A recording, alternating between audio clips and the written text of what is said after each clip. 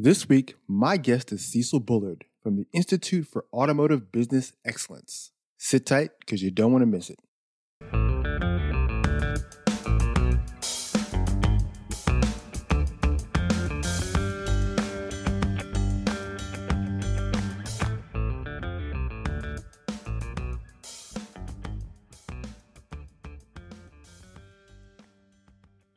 Welcome to Ratchet & Wrench Radio, your podcast for strategies and inspiration for auto care success. I'm Chris Jones, host and editor at Ratchet & Wrench. And this week, I've got with me Cecil Bullard, all the way from the Institute for Automotive Business Excellence. If you know Cecil, you know he's a very passionate individual about the auto care industry. And so we spent about 45 minutes on this episode really breaking down the labor shortage. What does it mean? What does it mean for shops to get out of this? Yes, it's going to be a very long labor shortage. We know it's been going on for a couple of decades, but Cecil outlines a few tips, tactics, and strategies that can really help shop owners dig their heels in and find ways to help themselves out of this. And so without further ado, I want to bring you Cecil and let him kind of lay the groundwork for you and hope you enjoy. So, hey, Cecil, with regards to the technician shortage, where do we find the point of origin, like the position where it tipped from being plentiful to being more scarce? I think it goes way, way back. And I think it's at the core. My father, even myself, when I was in school, if you struggled to sit in a classroom, if you had a hard time, listening to direct, you had ADHD, or maybe if you were dyslexic, they put you in automotive. So a lot of guys in the 60s, 70s, even into the 80s, maybe even early 90s, they went into these automotive programs because they weren't good at sitting in school. And I think that when we went in the programs, we kind of felt like we were secondary citizens. And I think this is kind of the core. We can look back in maybe even 10 or 15 years ago when we would run an ad and we would get 10, 15, 20 potential techs that actually had some skill. And I think in the last, certainly pre-COVID, maybe a year or two pre-COVID, when we started running ads, we would get 2 or 3 maybe guys that had some skill. And then we would get somebody that wanted to be a technician, but didn't really know what it was. Maybe they'd worked on their car, didn't really have tools, etc. Today, I've got guys all over the country running ads, and they're good ads. And it's hit and miss at best. In other words, we might run an ad for 3 months and not get one qualified applicant for that ad. I think there is, if you look at what happened since COVID, there are some people out there that probably don't want to work, or maybe they can't. Maybe they still have long COVID or, whatever's going on. But I also think that there are people out there that could be technicians, but it's not the cool place to be. It's not where you're going to make the money. It's not, when you think about technicians, I talk to hundreds of shops, maybe thousands, and we work with a lot of different shops. And so we get to interview their staff and we get to interview the people. And then we also talk about, what are you paying your technicians? Well, I would tell you that the average A tech, top of the line tech, might be making somewhere between 30 and 40, maybe even $50 an hour in certain parts of the country. And that's nothing to sneeze at, but it's not, if I get a degree in, technology and I go work for Microsoft, I'm starting out at $75,000, $85,000 a year to start with no experience, just that, piece of paper in my hand. And I have the possibility of making $150,000, $200,000 plus stock options. Today, when a technician comes into our industry, and I see this all the time, we're starting this guy out at $18 an hour, $22 an hour, but not because we want to, or not because they really deserve that, but because that's all we can afford to pay. I can't. If I'm a shop, most shops are not making the profit that they need to. Okay, so most shops are making maybe 4% net profit. And I need to be making 15, 20, 25% net profit in my shop in order to really pay my staff. There was a survey done by AutoLeap recently, and the average of all the respondents, there's a few thousand respondents to the survey, and it was random. So it was done by a company that does surveys. So I don't know how to do it. The average labor rate was $100 an hour. And so if you look at that, by the time, and by the way, that's a posted labor rate. That's not an effective labor rate. So that's not necessarily what I'm getting, because I might be doing oil changes at $60 an hour.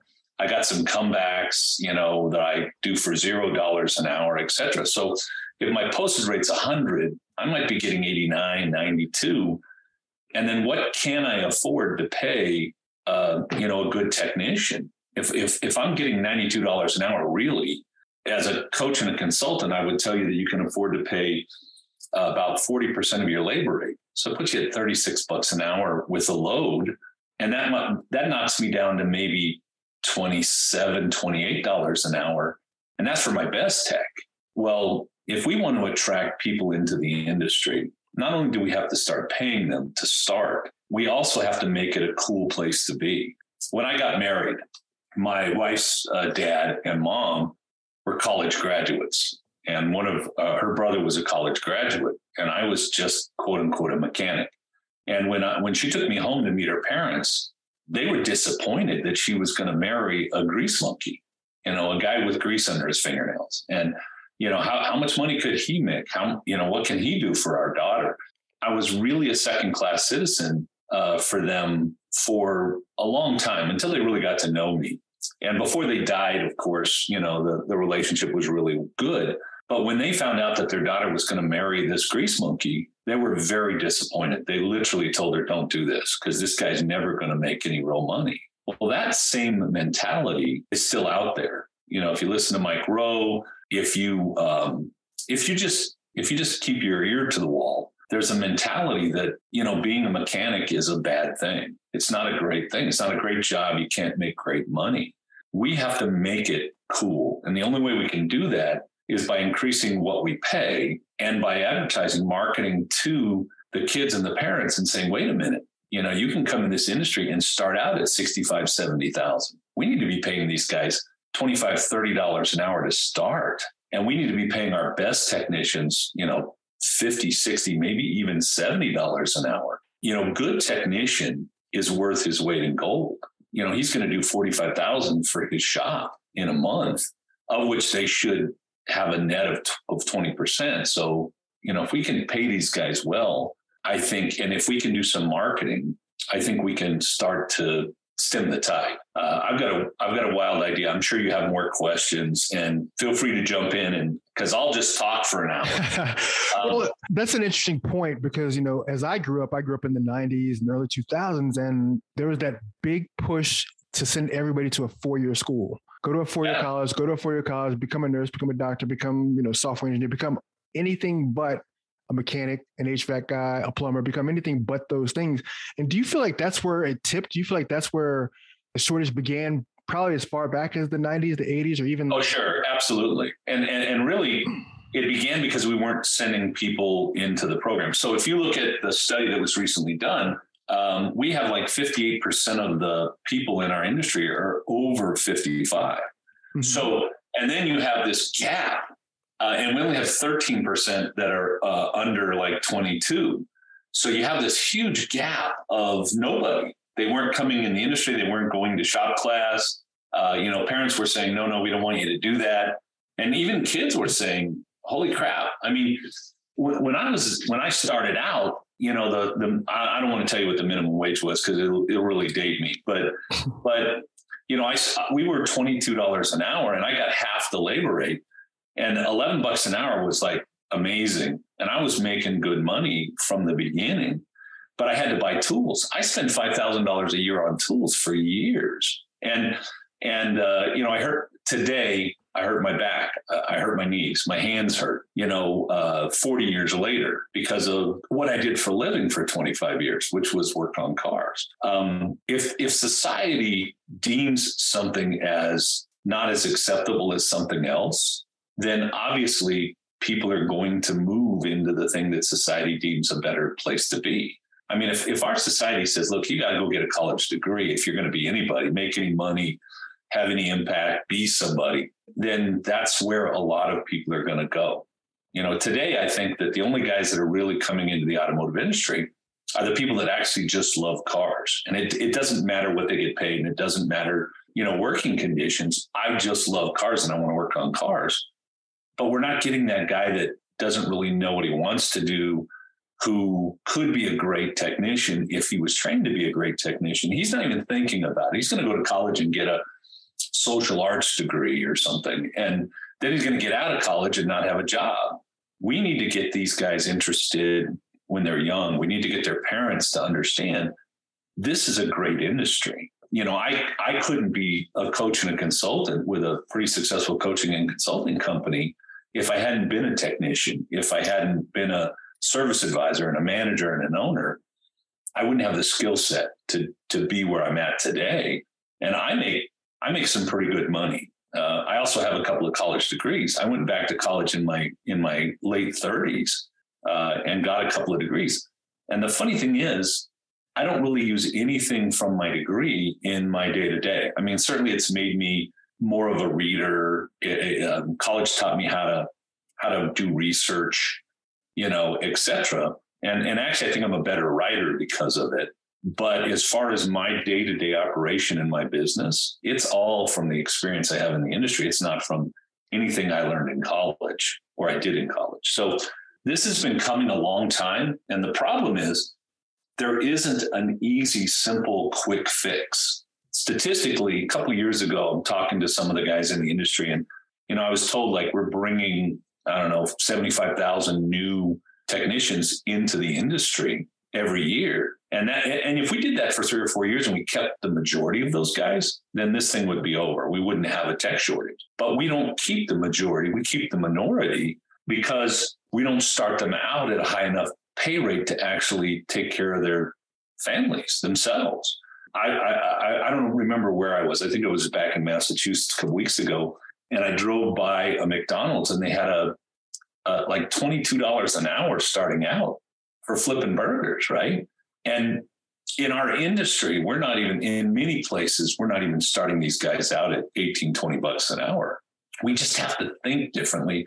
And the only way that we're going to do that is to change the way we run our businesses so our businesses are more successful so that we can pay more. Right. One of the things we really try to do at the Institute is help our business owners make more profits so they can share more with their employees. And, if you're profitable and you're doing the right things in your business and your people are productive, assuming, they're doing 7.5, 8.5 hours for an 8-hour day and producing that work, you can afford to pay them more in a shop that's productive than you can in a non-productive shop. We also have an interesting phenomenon that's going on today. You have techs going out and maybe they're making $45, $46 an hour, but they're actually out in the marketplace going, who's going to pay me the most? And so you'll have a dealership or even an independent that's very successful, and they'll come in and go, look, we'll pay you 52 or 54 or 55.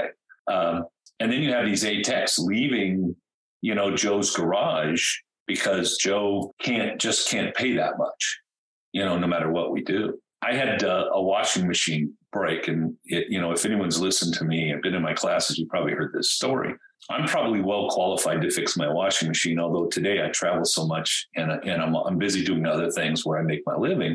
So I had my wife call the washing machine repair guy, and he showed up. He's driving I don't know what it was, an S10. So we're talking a 98, 97 S10. He's got a tool belt with, a screwdriver and a DVOM, an electrical tester, a couple of different tools, screwdriver, not a toolbox full of stuff, right?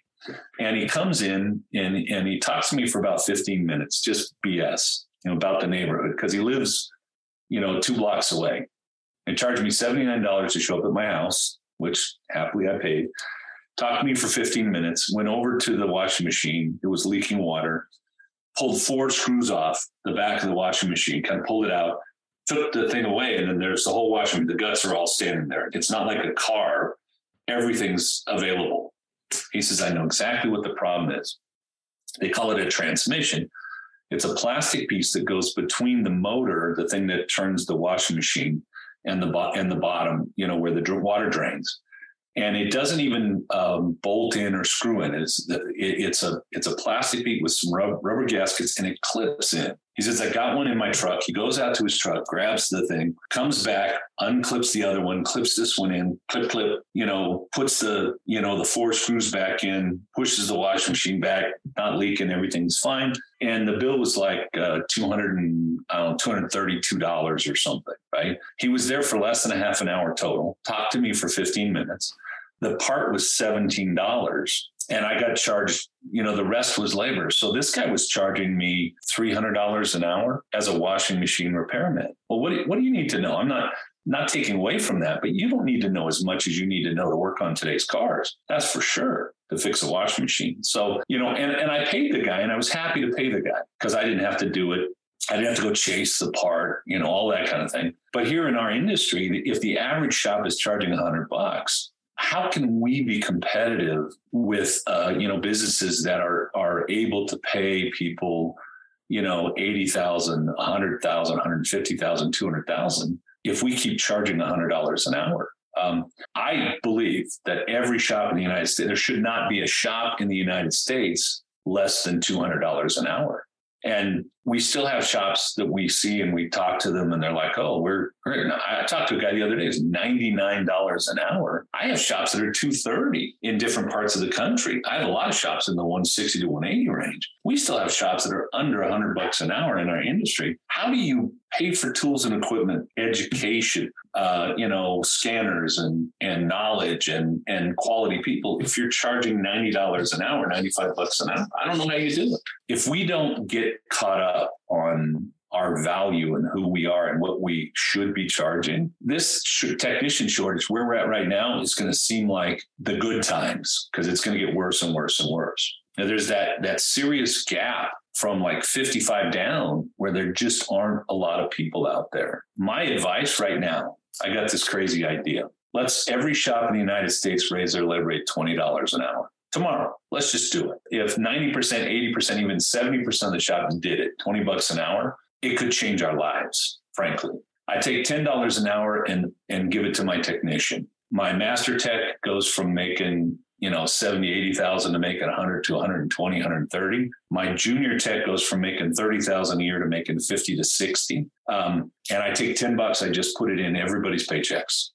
I still have $10 left. I take $5 and I build the benefit package that doesn't exist. My best shops, they're charging $200, $190, $180. They have great benefit packages. They have medical and dental and, IRA, 401k, paid days off, paid holidays. But there's a lot of shops out there. I was in a meeting last week, 2 of the shops, they didn't even pay for vacation. At the very least, I've always had paid vacations wherever I work, right? I mean, sometimes they didn't have medical, sometimes they didn't have other stuff, but they had paid vacation. These shops, they weren't even paying for vacation. How do you compete with Microsoft, a Google, an Amazon, if you don't have paid vacation, paid holidays and stuff like that? And that brings up a good question. Do you feel like from an environmental standpoint, shops fall short for techs? And then from a compensation and benefits standpoint, they fall short for techs in terms of providing that value that they need to feel respected at their position? Yeah, I think that we fall short in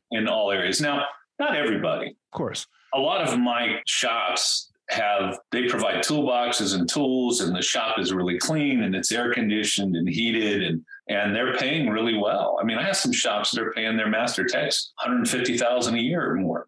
I have some shops that are paying their junior techs, $70,000, $80,000 a year. They're the guys that are the most expensive. And by the way, the shops that are the busiest out of all the shops that I have are the shops that are the most expensive. And they're the ones that when they run an ad, someone comes in. I've got 3 shops right now. They're probably top performing shops in the United States. They don't have a problem with technicians because they have people wanting to come work for them because the environment is so nice and the pay is so good. And certainly as an industry, though, we are hurting in both places. Where was I? Probably in Massachusetts, in that area. It was, 97 degrees and 97% humidity. And the shop has a swamp cooler and that's it. And that wasn't keeping up with the humidity. I mean, even walking in the shop myself without doing anything, I start to sweat. How do we expect our people to work in that environment when they could go get a job in a nice office, have time off and paid holidays and all the other stuff and make more money? I don't know how so we're behind in compensation, we're behind in benefits, and we're behind in environment in the average shop in the United States. I'd say Canada too. We're going to put those guys in the same pile because the Canadian shops are just like us. We have a lot of Canadian clients and, they're a lot like us here in the United States. But there's that perception though. And it proves itself time and again when you look at industry, whether it's retail or hospitality or anything, that if you charge more money, people perceive you as being higher quality, better service, and more premium. And so why wouldn't you charge more money? Right? But that's exactly right. That's just credence to your point that by charging less and being more positioning as a shop that's a discount shop or a shop that isn't providing providing a higher labor rate, you're undercutting yourself. You're hurting yourself because the public will pay what you ask for. It happens again. It happens in retail. It happens in hospitalities. There was an interesting article recently. I can't even tell you what the magazine was, but it's one of the coaches who wrote kind of all the coaches telling you to raise your rates are going to screw you and your shop's going to end if you raise your rates. And, I was like, oh my God, first of all, you're wrong. Mm-hmm.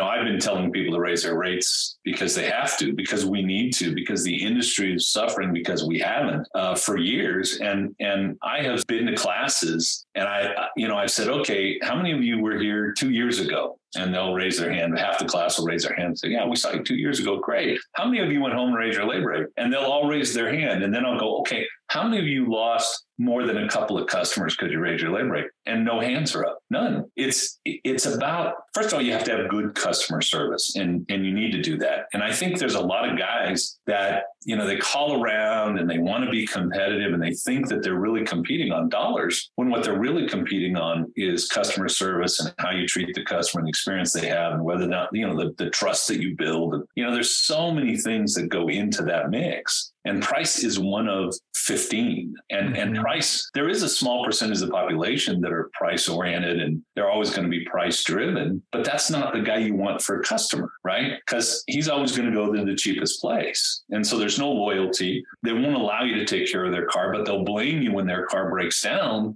when they wouldn't let you fix it and take care of it. So, there is this thing like hotels. I have certain hotels I will not stay at. And I travel a lot. I'm in hotels half of the nights, in a year. And I wouldn't tell you that I've never been disappointed by a higher priced hotel, but I would tell you that 99% of the time I'm pretty happy with what I got. And when I've gone to the cheaper hotels, the few times that I've absolutely had to, I've always been disappointed. So, there is this idea sometimes that what you charge creates value for your clients. And I just tell people, you need to run your business so your business is successful. And whatever the cost is, you need to build that in. And then you need to help your clients understand why buying the product from you is better for them than buying it from anybody else, whether they're more expensive or less expensive. Yeah, no, and I fully agree with that. So I want to ask you, Cecil, with regards to shop owners, do you feel like there's a mindset where there's a fear of losing clients by raising your prices? And if so, how do you overcome that? How does a shop owner who's afraid to raise their prices overcome that stigma? We've lived in fear in this industry our entire life. It's funny because as a coach, I've been doing this now more than 20 years, and you go in the shop and you say, okay, you got to raise your rates. I mean, there's a guy losing $6,000 a month. And you're like, look, you got to go up $5 an hour at least. And I can't do that. I'll lose my customers. I mean, and he really feels that's going to happen. And yet he's going to go broke. So do you want to be broke because you chased away a few customers? You want to be broke because you didn't charge enough? Which broke do you want to be? And they truly fear losing their customers. And there are other things in our industry which I kind of don't like. Where we have the price shopping online tools. And because most customers do not go to the shop they go to because they're the cheapest shop in town. Most customers go to the shop they go to because it's convenient, because they know them, because they've had a good experience there, because they trust them, because their car was clean when they came out. And all of those things. There's so many things. And the other fear we have is that if we ask our employees to actually do their job correctly. In other words, come to work, give me 8 hours worth of work for the 8 hours I'm going to pay you, that you'll lose your employees. And I cannot tell you how far from the truth that actually is. I mean, we've walked into shops that, I could give you example after example. We got guys that started out in the 80s, $80 an hour, $90 an hour, who are now 140, 150. And they weeded a few clients out, but they added a ton more really good clients. And the people they weeded out of their business were the people who never let them make a living, who wouldn't fix their car.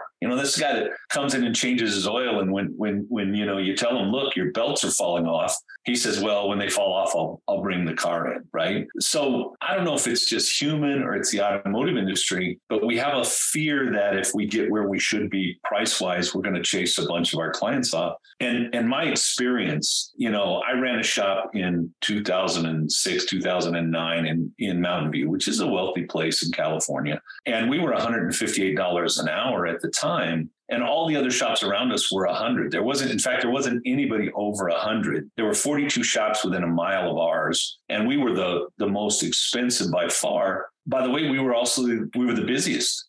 We were the most consistently busy. We had, 99.7% positive customer feedback. And that business did fantastically for years and years and years, being an expensive business, being a place where customers came in and they said, oh, Cecil, I trust you here. Take my keys, tell me what I got to do. And they didn't go, well, I can get it cheaper, $20 an hour cheaper somewhere else.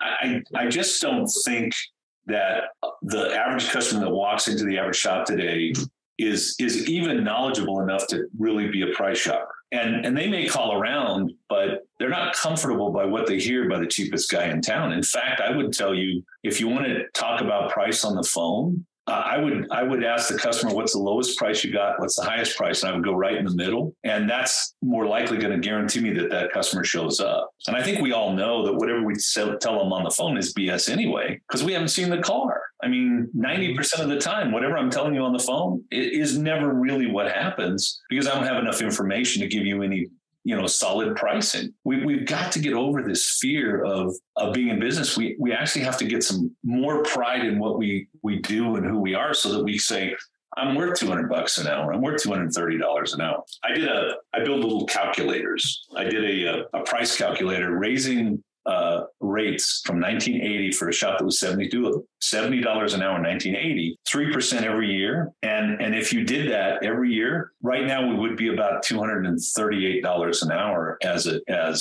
industry if you were $70 in 1980.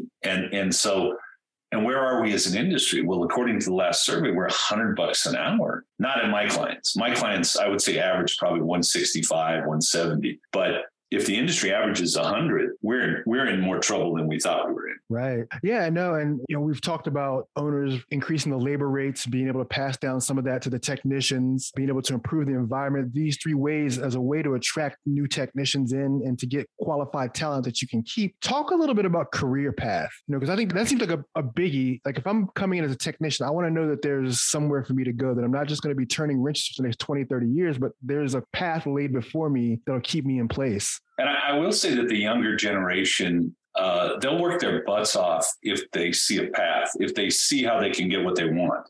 Yeah. The problem is that for most shops, we don't have a path for them. We don't mentor. We'll bring a guy in. He's 19, 20. We bring him in at maybe $20 an hour, and we have him change oil for the next 2 years. And when he leaves, we go, what happened? Well, he didn't come to change oil. That's not what he wanted. He wanted to be a tech. He wanted to work on other things. He wanted to grow. One of the things that helps attract good technicians is the part of the growth. Do you guys support training? Do you go to the STX, WTI? Are you constantly training your people? Are you bringing, top technical trainers into your industry for service advisors? You bring in people like the Institute in to help your service advisors be the best that they can be. Certainly when we have something and a plan for them to grow and become a master technician and make, a good living, I think we attract more people. I think there's something else, though. I think that no matter what we do, if we don't create the image in the world, out in the United States, Canada, whatever, that being a technician is a good job. It's a good place to be. It has a real future. We're not going to get people in. So remember that $20 an hour. We've already spent 10 on the tax. We spend 5 on benefit packages. I'd like to take the other 5 and put it into a nonprofit organization that markets jobs in the industry as being, high paying, good jobs, builds scholarship and scholarship funds, and then puts the top technicians with the shops that support it. Right now, a lot of programs out there in the colleges and universities are sponsored not by individual shops or the independent industry. They're sponsored by dealerships, Toyota, Ford, Honda. And so they get their pick of the top guys because we're not sponsoring these programs. We're not making these programs happen. And so I'm saying take that $20 and take $5 of it and let's put it into a nonprofit to market, but also to create scholarships and build mentorship programs with shops so that you can take a guy who knows very little but wants to be good, and over the course of 2 to 4 years, turn them into a really good tech. But it has to be focused. You can't just say, go out there and maybe in 6 months we'll have a brake job that you can do. We in my shop we hired the cleanup guy, the guy that took customers home, occasionally chased parts.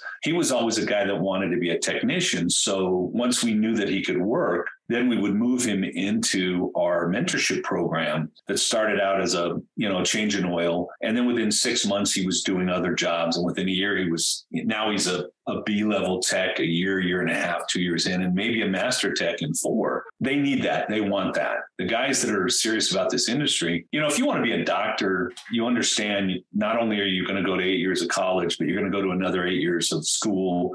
And then you're actually going to do, as part of that, some kind of internship in, I have an uncle who's a doctor. He spent a couple of years working in San Francisco at the hospital there in the emergency room as part of his training before he could even really start a real practice. But he knew where he was going. He knew that when I get here, I can get this paid, and I'm people are going to respect me. I've got that PhD by my name, and I'm going to make the kind of money I want, et cetera, et cetera. We don't really have that path in the automotive industry. And there's some stuff going on. I mean, WTI, CTI, which is CarQuest Technical Industry, and some of the guys down in Colorado have put together a technician program working with some of the schools there, UTI and some of the other schools, which I think is pretty good. But we have to mirror that or expand that all over the country so that we have lots of feeders into our industry. And frankly, students, kids, young people that want to be in the industry, and their parents have to say, that's a really great path. I want to support that. Yeah, and that's my next question for you is, how can independent repair shops foster that in their own community? How can they develop these apprenticeships in their own community, these mentorships in their own community, or even engage with people in their community? What do you recommend they do, maybe at a high school level, a VOTEC level, or even a community college level to attract talent? Well, I think, first of all, you have to have a program within your business to mentor someone coming in. Okay. And that's not just putting with an A tech. That is, you're going to learn this, and then you're going to learn this. And once you check this off, you're going to learn this, and then you're going to go here and here and here. And that's, in my company, when I had my shops, we had a program where everyone that came in, whether you were an A-Tech or a junior guy starting out, you had a mentor, and they walked you through a very specific series of things to check off. Do you know how to use a rack properly? Do you know how to use a AC machine? Do you know how to use a coolant flush machine? Can you use a scanner properly? Do you know how to use a DVM? And then the guy got checked off. And as a manager, I met with the person that was being mentored and the mentor to find out the progress they were making. And if there were any problems, how do we handle that? How do we help them? So you got to have those things in your company. You need to start thinking 10 years out, not 6 months out. And then you've got to get involved with the local colleges, the local high schools, wherever there's programs. You need to go volunteer to be on the board. You need to volunteer to start helping them understand what you need to learn. I've hired a lot of guys out of these schools. And frankly, I always say there's two things you need to be successful in life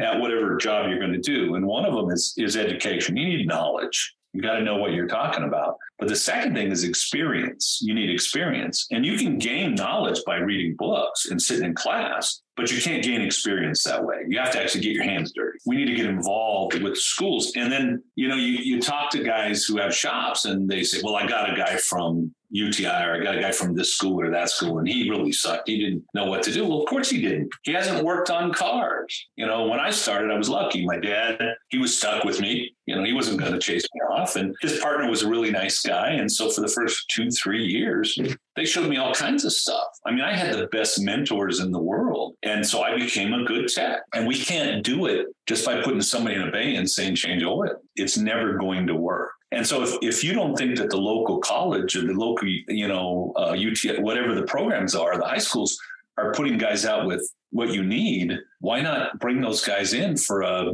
mentorship in your shop while they're going to school?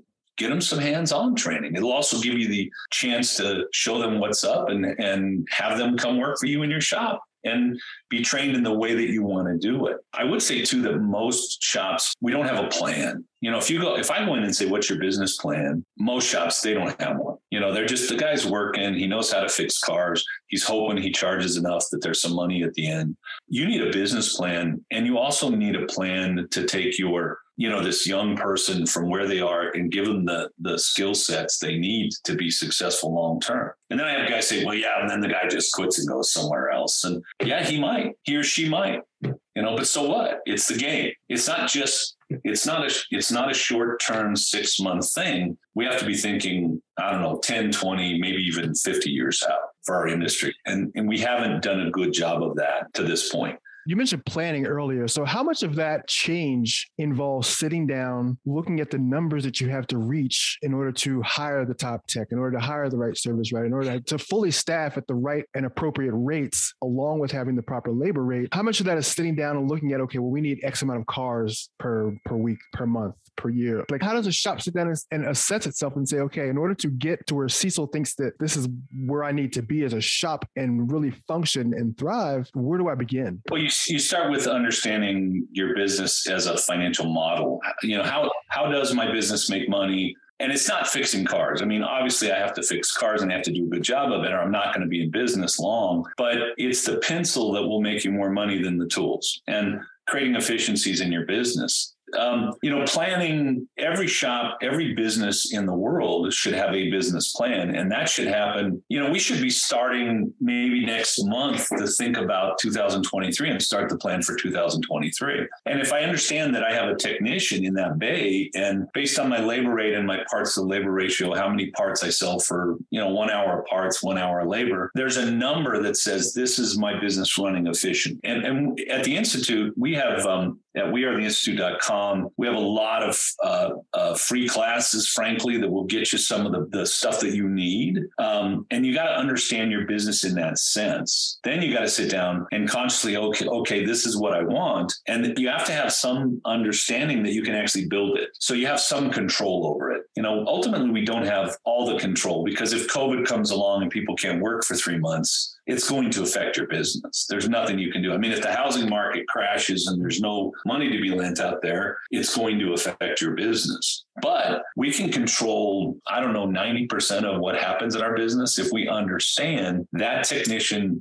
needs to provide $45,000 a month out of that bay. That service advisor has to sell that $45,000. Then we need the processes, the systems to make sure that our shop is efficient so that work can be done in an efficient way. And that's not a lot for someone like myself. I mean, I would say that's really simple and it's really easy. Of course, I've done it not only in my own shop, but with thousands of clients, but it's not that hard if you're open and you're willing. But if you're in there working, from 6 a.m, 7 a.m. till 7 or 8 at night, trying to get that car done so you can put money in the bank, you can't spend the time that you need to understand your business, and you'll never get, if we keep doing the same thing, you keep banging your head against the wall, do you think the wall's going to go down, or do you think you're going to have a headache? Right? I mean, which is it going to be? We need more business owners that can be business owners in this industry, as opposed to mechanics who own businesses. There's a quote by Michael Gerber. I actually have it on my wall because it's my favorite quote. And it's, the fatal assumption is, if you understand the technical work of a business, you understand a business that does technical work. And just because you know how to fix cars doesn't mean you know how to run an automotive business well or correctly. And there's maybe more than one correct way. Frankly, there's a couple hundred coaches out there, and I'm sure that we're not all teaching the same things. And yet we all have some very successful shops. But figure out what your correct way is and move ahead. And that also means, how do I pay my bills? I got to understand that my fixed expenses need to be a certain percentage of my income. So I've got to do a certain amount of income, and that equals this many cars at this average repair order. You need to at least understand that in the simplest ways, so you can start moving. And then as you learn some of that, other stuff will fall in place and your business will get better and better. For the shops who are doing well, for the shops who've got the technicians and things are working out for them, is it smart to continue your recruitment efforts even when you have a stocked pond? Oh, yeah. It doesn't matter if you're full. We still want you running ads. We still want you recruiting. I used to interview every month. I ran ads all the time. At the very least, you meet some cool people that when there's an opening, they want to come to work for you. We had a guy for 2 years come in like every 4 months and say, "Are you ready to hire me?" Holy smokes. If you got guys like that, people like that on your list who've come to your shop and said, "Man, they got a plan. It's a great environment. I can get paid well. This could be a really good career." You'll never worry about having technicians. You'll always have people in you, ready. So yeah, you got to keep it up. You got to do it all the time. All right. And so regarding the labor shortage, do you feel like we're at the tail end of that? Do you feel like we're still in the throes of that? Are we still going to continue to bleed numbers? We're going to bleed. And we're going to bleed more because there's going to be this separation. You're going to have the ATECs, and they're going to be out there demanding more and more because they know what they're worth. And then we don't have that middle ground. We have some new people coming in, but we don't even have a plan to take those new people and make them really good techs. Most shops don't have that plan. So it's going to get worse before it gets better. I would tell you, of all the shops I work with, 9 out of 10 of them could use a good technician tomorrow. And we actually have shops that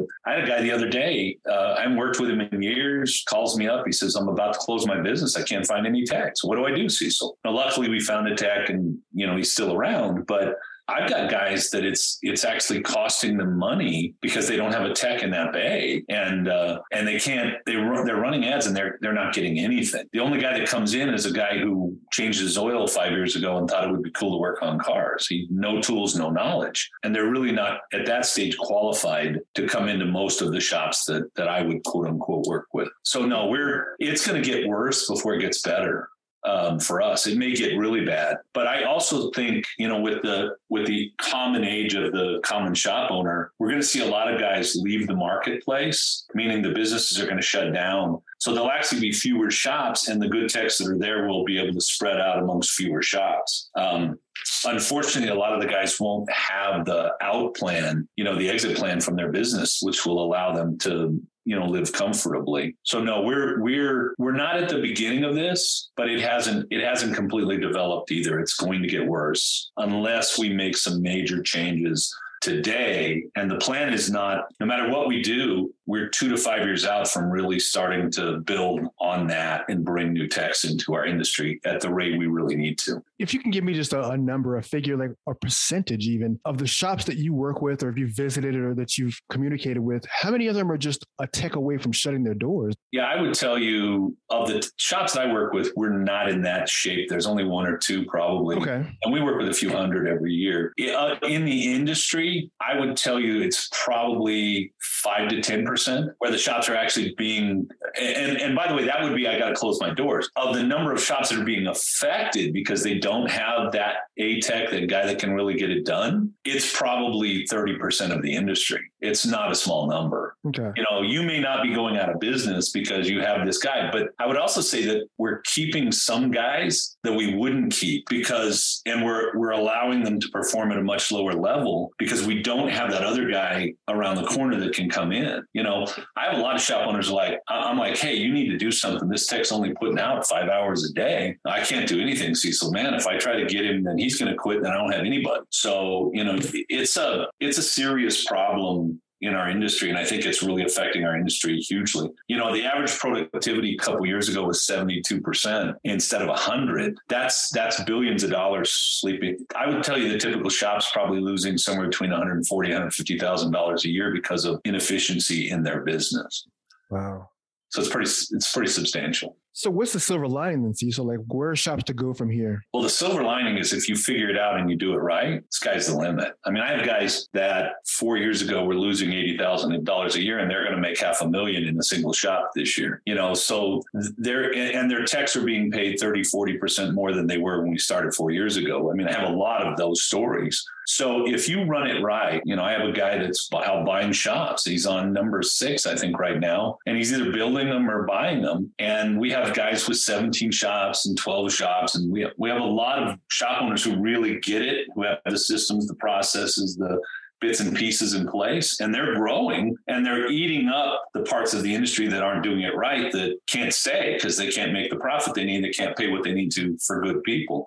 So there is a huge silver lining. I think, and I've been predicting this for years, so I've been wrong, but I think we're at a kind of a corner in our industry where maybe over the next 5 years, we really do see 20 or 30% of the industry go away. But the 70% that stay are going to be much, much better off and more solid because they're going to run their businesses in a better and more profitable way. And so the silver lining is if you know how to do it right and you do it right, this is a fantastic place to make a living. And I had 3 shops. I hadn't been to college. I was making really good money. You don't have to have a college degree to run a really good business in this industry. And there's not that many places where you could actually say that. So there's a huge silver lining, but man, there's going to be a lot of pain for a lot of people while we get there. Yeah. So for shops who want to make the adjustment, for shops that want the help, who are looking for the guidance, how do they reach out to you?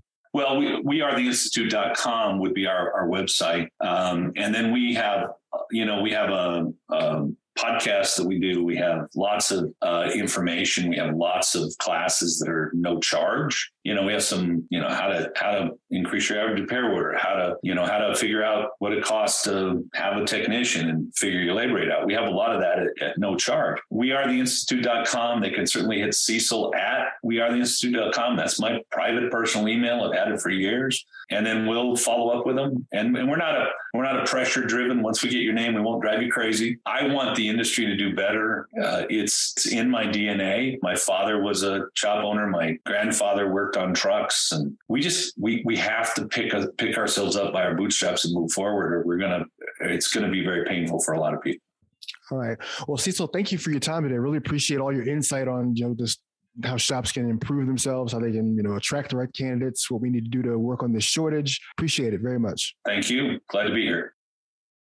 And that's all for us today at Ratchet and Wrench Radio. May the rest of your day be the best of your day. And we'll see you back here next week on Ratchet and Wrench Radio.